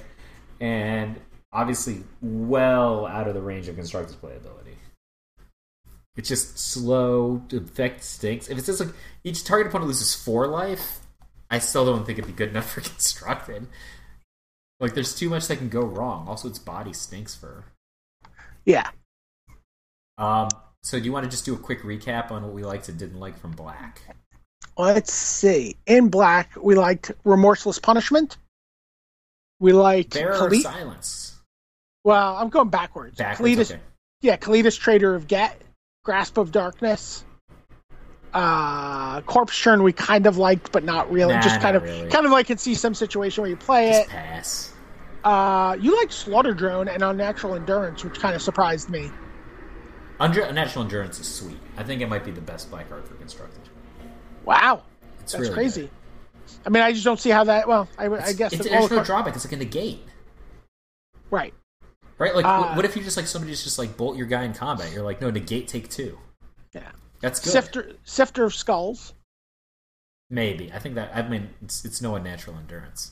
Yeah, Reaver Drone card I liked, and I wonder if there's not some sort of like interesting colorless swarm deck that you could play in Standard.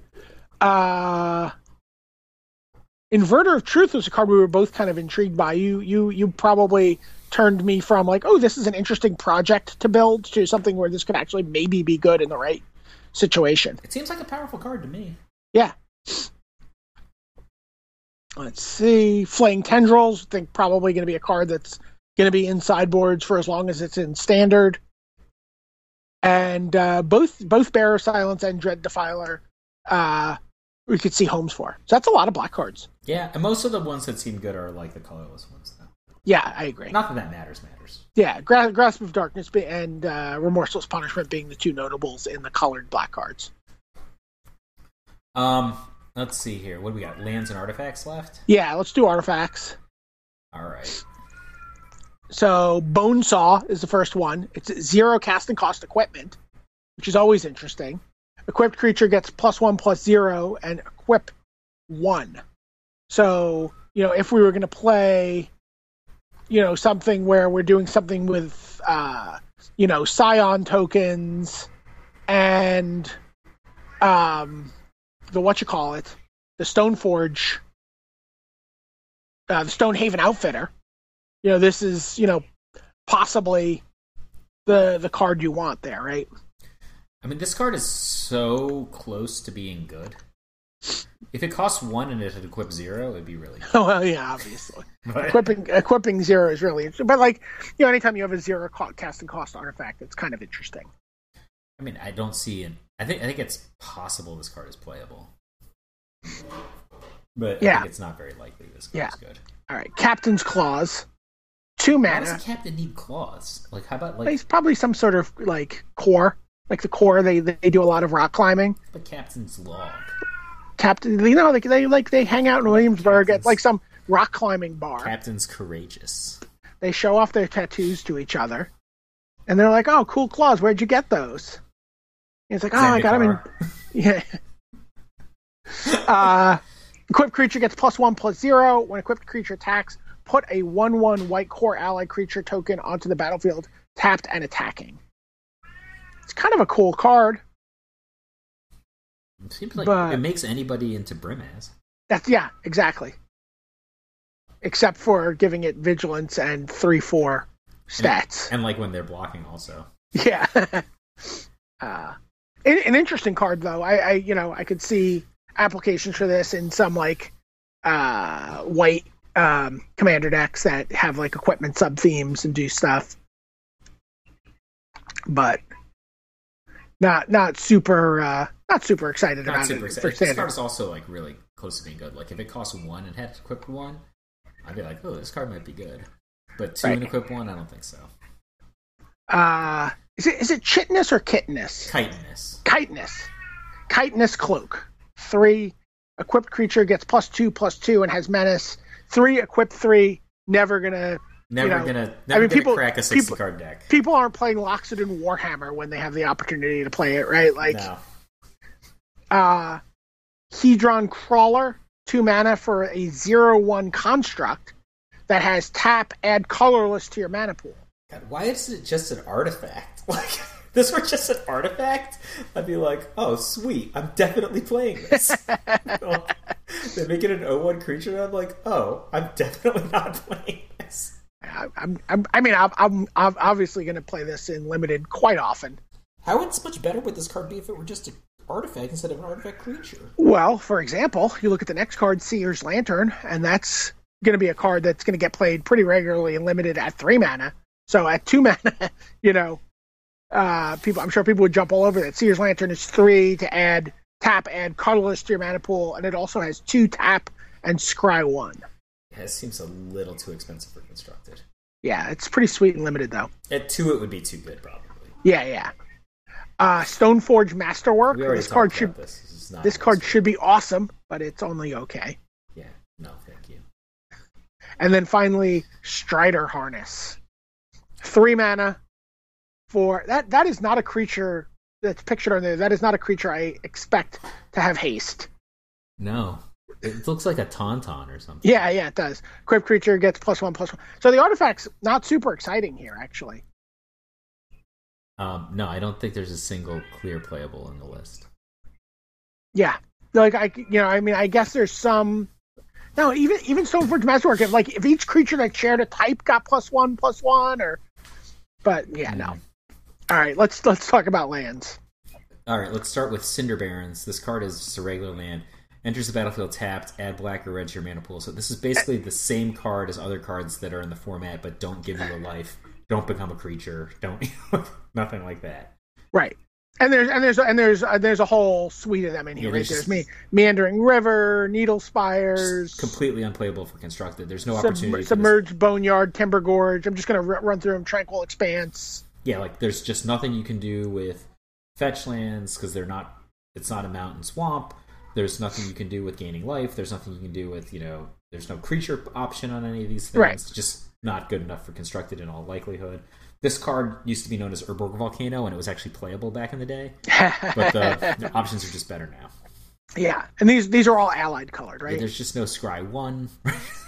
And if this card had Scry 1... I mean, these cards are clearly there for limited play, right? Or I think when something rotates, maybe the world will change really substantially, but not yet. Right. Corrupted Crossroads. Here's an interesting card. It's a land. It has the ability to just tap, add colorless to your mana pool, or pay 1 life, tap, add 1 mana of any color to your mana pool, spend this mana only to cast a spell with Devoid. This is such a weird card.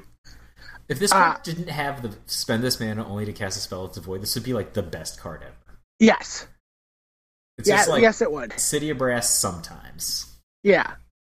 I mean, obviously, in the right deck, this card's going to be tremendous. But you can't even activate the ability of a spell with Devoid. Like if there's like a colorless card or a black. Yeah, but if you're activating the ability, a lot of the cards that have a lot of Devoid cards have an ability. You are going to be able to activate it because it's a colorless activation. Certainly, all the new cards.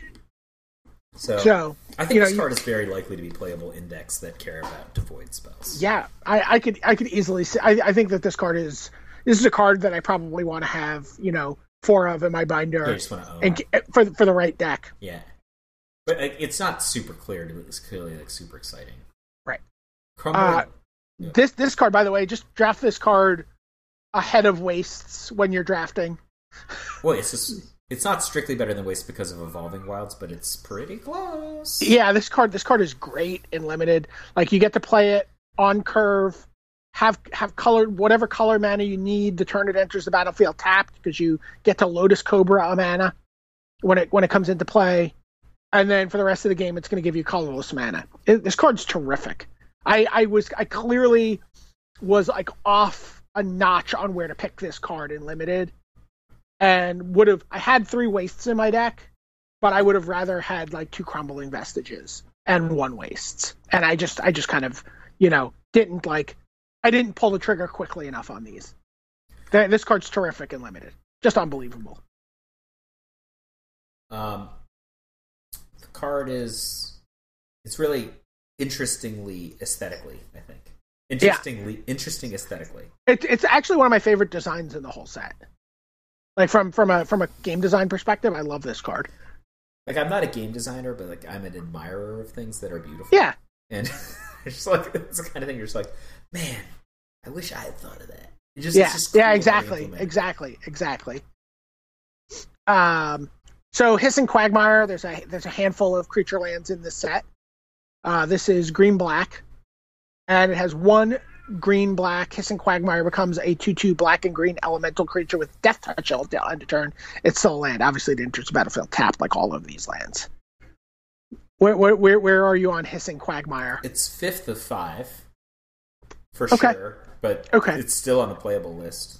It's still fine. They're all playable. Right? Yeah, like it's fine. I mean, it's certainly better than an option that gains 1 life or an option that has no additional text, which in some formats would have been playable. Yeah. It's fine. I think it's unlikely to be staple right now because an Abzan deck would probably rather have the white-black one, right? Because like Lifelink is so much better than 2/2 Death Touch. So I think there's that. I don't know. Is there a Sultai deck that might want this? I'm not sure. I mean, Death Touch is actually pretty powerful in a low creature Sultai deck, but I'm not even sure that they would rather have this in the 3/3 hexproof one. Yeah. So it's 5th of 5. Still playing. Okay. Holdout Settlement. This is another common land that gives you colorless mana. It's cool. It looks like it's from Star Wars to me. It does. I was thinking like there's some ally Ray hanging out there. And it has tap an untapped creature you control to add 1 mana of any color to your mana pool. So, you were talking before about Corrupted Crossroads being sometimes the City of Brass. This is sometimes I don't even know what the comparison would be. A Spring Leaf of Brass. Yeah, Spring Leaf of Tatooine or something. Yeah. I mean, this card's interesting. I mean, obviously, again, a fantastic card for Limited. It's not going to be a big, well-played card in Constructed, I don't imagine. But I don't. I mean, I guess, I can't imagine. Maybe if you got a lot of tokens and you have a lot of excess tokens, maybe a free way to get mana. But problem is, as long as there's both battle lands and fetch lands in Standard at the same time, your mana is so good. It's unbelievable. Like, you got guys like Ben Rubin playing 29 freaking lands in their 64 card mana base, and it's perfect. Like, there's just no errors in it. Like some of these other cards being included at all are weird. Yeah. So Meandering River, we already talked about those. That whole cycle. Let's talk about Mirror Pool. Mirror Pool enters the battlefield tapped. It's a mythic rare. This is a mythic, yeah. Tap to add colorless to your mana pool. 2 and a colorless. Tap. Sacrifice Mirror Pool. Copy target instant or sorcery spell you control. You may choose new target to that copy. So it's a 4 mana fork, but it's on a land. And then it also has 4 colorless. Tap. Sacrifice Mirror Pool. Put a token onto the battlefield that's a copy of target creature you control. Go. I think this card's great. It's just great. Where am I going to play this card? What am I going to do with it? From my perspective, there's 2 obvious places to play it. One of them I think is going to be more successful than the other. but they're two obvious places. One to be at the high end of a green deck. Maybe a deck that's like an Eldrazi type deck already is going to appreciate having the ability to tap for colorless. It's going to have a lot of excess lands, so that, because of cards like Explosive Vegetation, yada yada yada, it's going to have lands in play because it probably traded spell slots for lands early. This gives it an opportunity to trade excess lands that are already in play for spell or spell-like abilities. Yeah. So that's one place, right? So, you just get another gigantic Eldrazi or something like that. That's pretty cool. If somebody's going to kill your guy, you copy it. Then, it costs you a land and 5 mana. And if you get a guy that costs 7 or a guy that costs 10 or something back for it, you're kind of ahead. Those are some potential advantages from Mirror Pool. What if you're copying Part the Water Veil with this? Right. Good luck losing. Or the obvious, like, the dream is to copy Remorseless Punishment with this. Well, that would be cool. Right, 9 mana. But you could actually just kill someone from 20 if you set the game up right. I mean, honestly, less crazy than it sounds. So, so a high-end green deck, I think it's one of the intuitive ways. And the other intuitive place to play this is blue-white control with like maybe 28, 29 lands. You got these decks that want to make sure that they hit their first 4 to 6 land drops every single game. Right. So they play in excess of lands, but they have the tendency to get flooded in the mid-game. The way that they get around getting flooded is by playing cards like Dig Through Time, etc., that are translating mana or large amounts of mana into spells. But you still could just top too many lands, right? And you got this. Those kind of decks actually want another source of colorless mana so they can play cards like Warping Wail, right? Right. Warping Wail is very good in this strategy. These cards tend to have cards like Majoring Network, could have cards like Hangerback Walker, could have cards like Thopter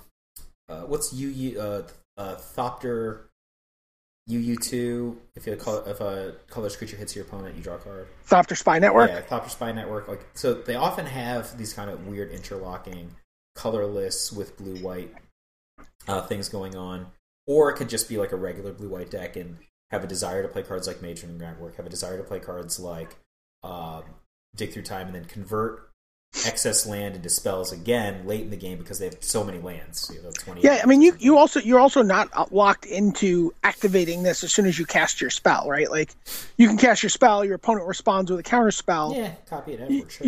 You can just copy your spell and say, okay, I'll cash in my land to get a copy of that. Like 6 mana, 2 Dig Through Times is probably unbeatable. Yeah.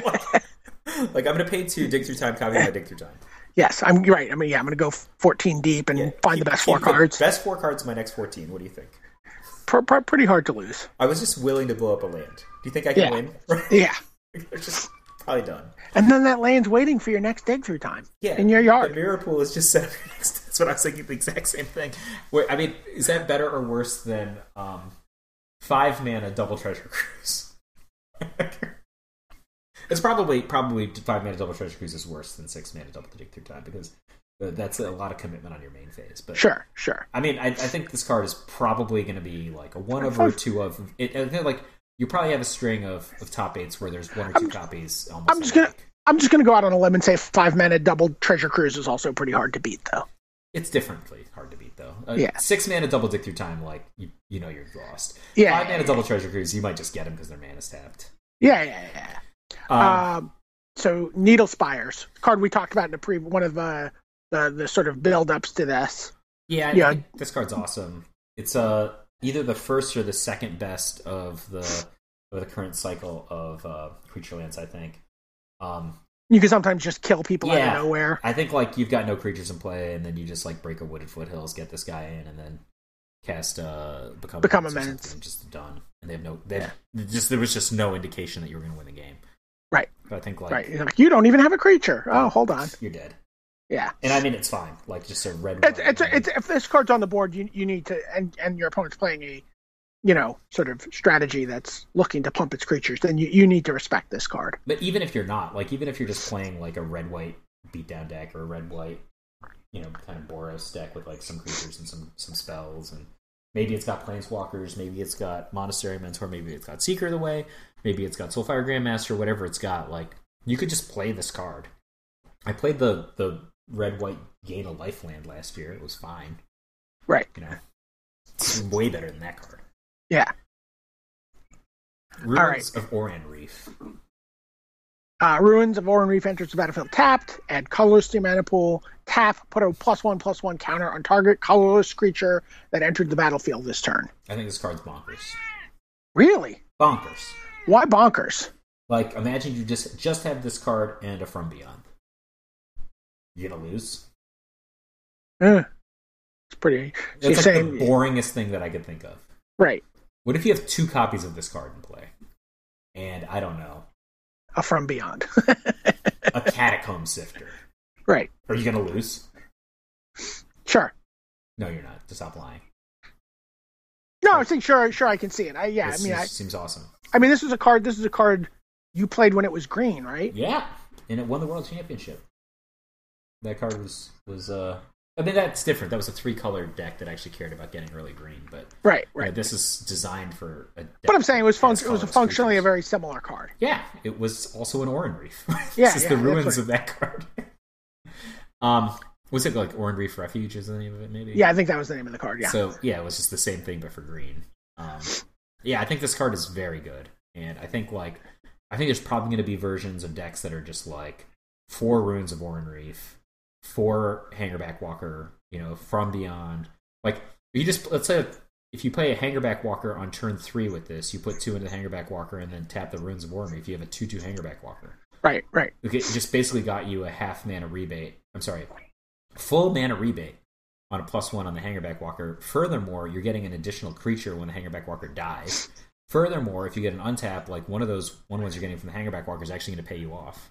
Right. This card's really, really good in strategies that have colorless creatures. Right. And like Reaver of Souls. I don't know, maybe that deck just has 4 Reality Smashers. Right. What if you played a deck that was like this card, Hangerback Walker, Reality Smasher, and Warping Whale? Okay.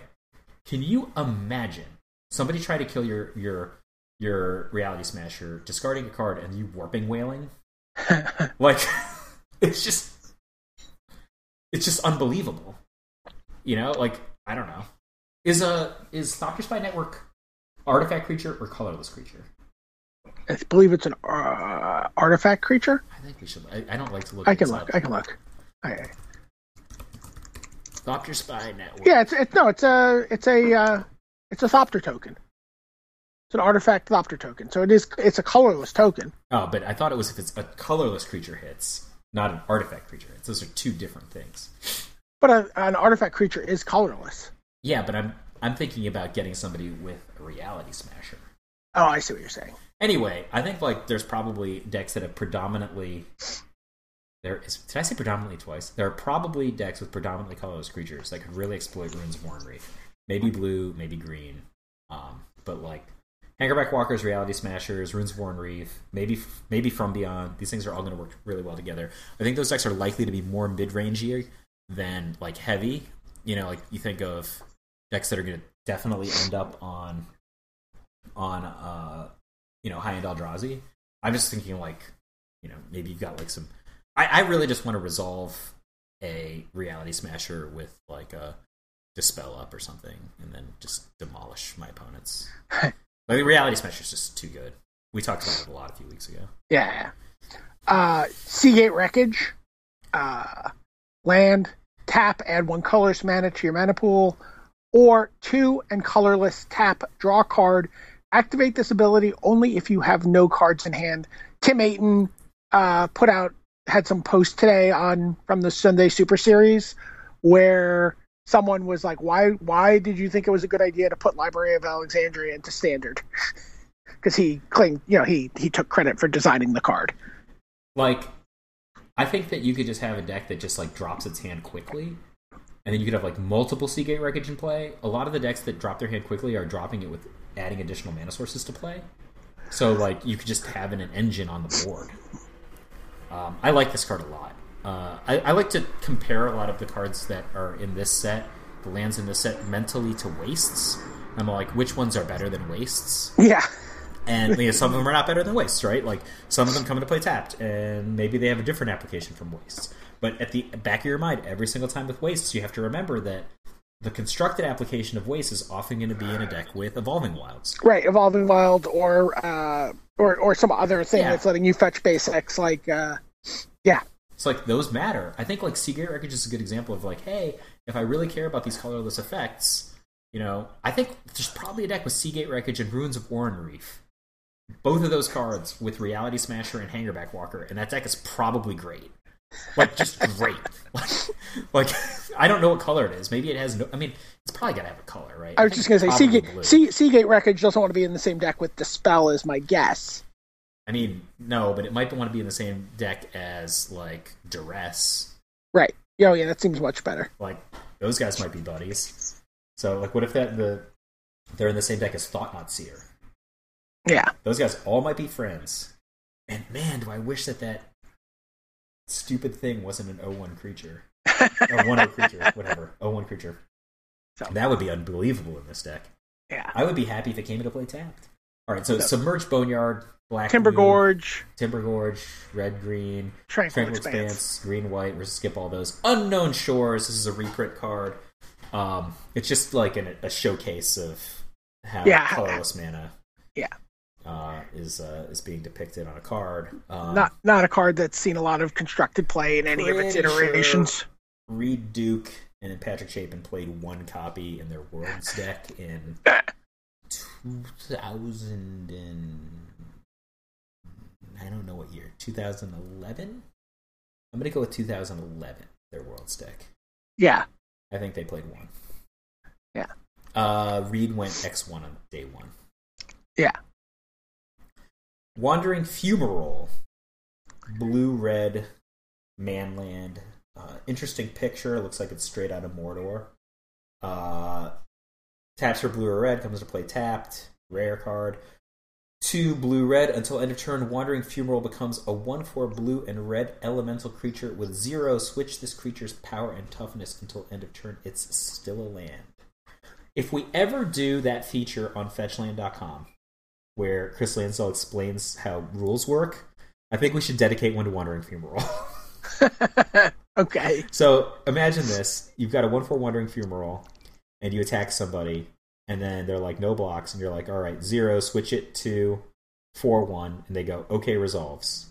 And then they go, I'm sorry. You switch to 4/1. They don't say it resolves. They go, in response, Fiery Impulse it. Go.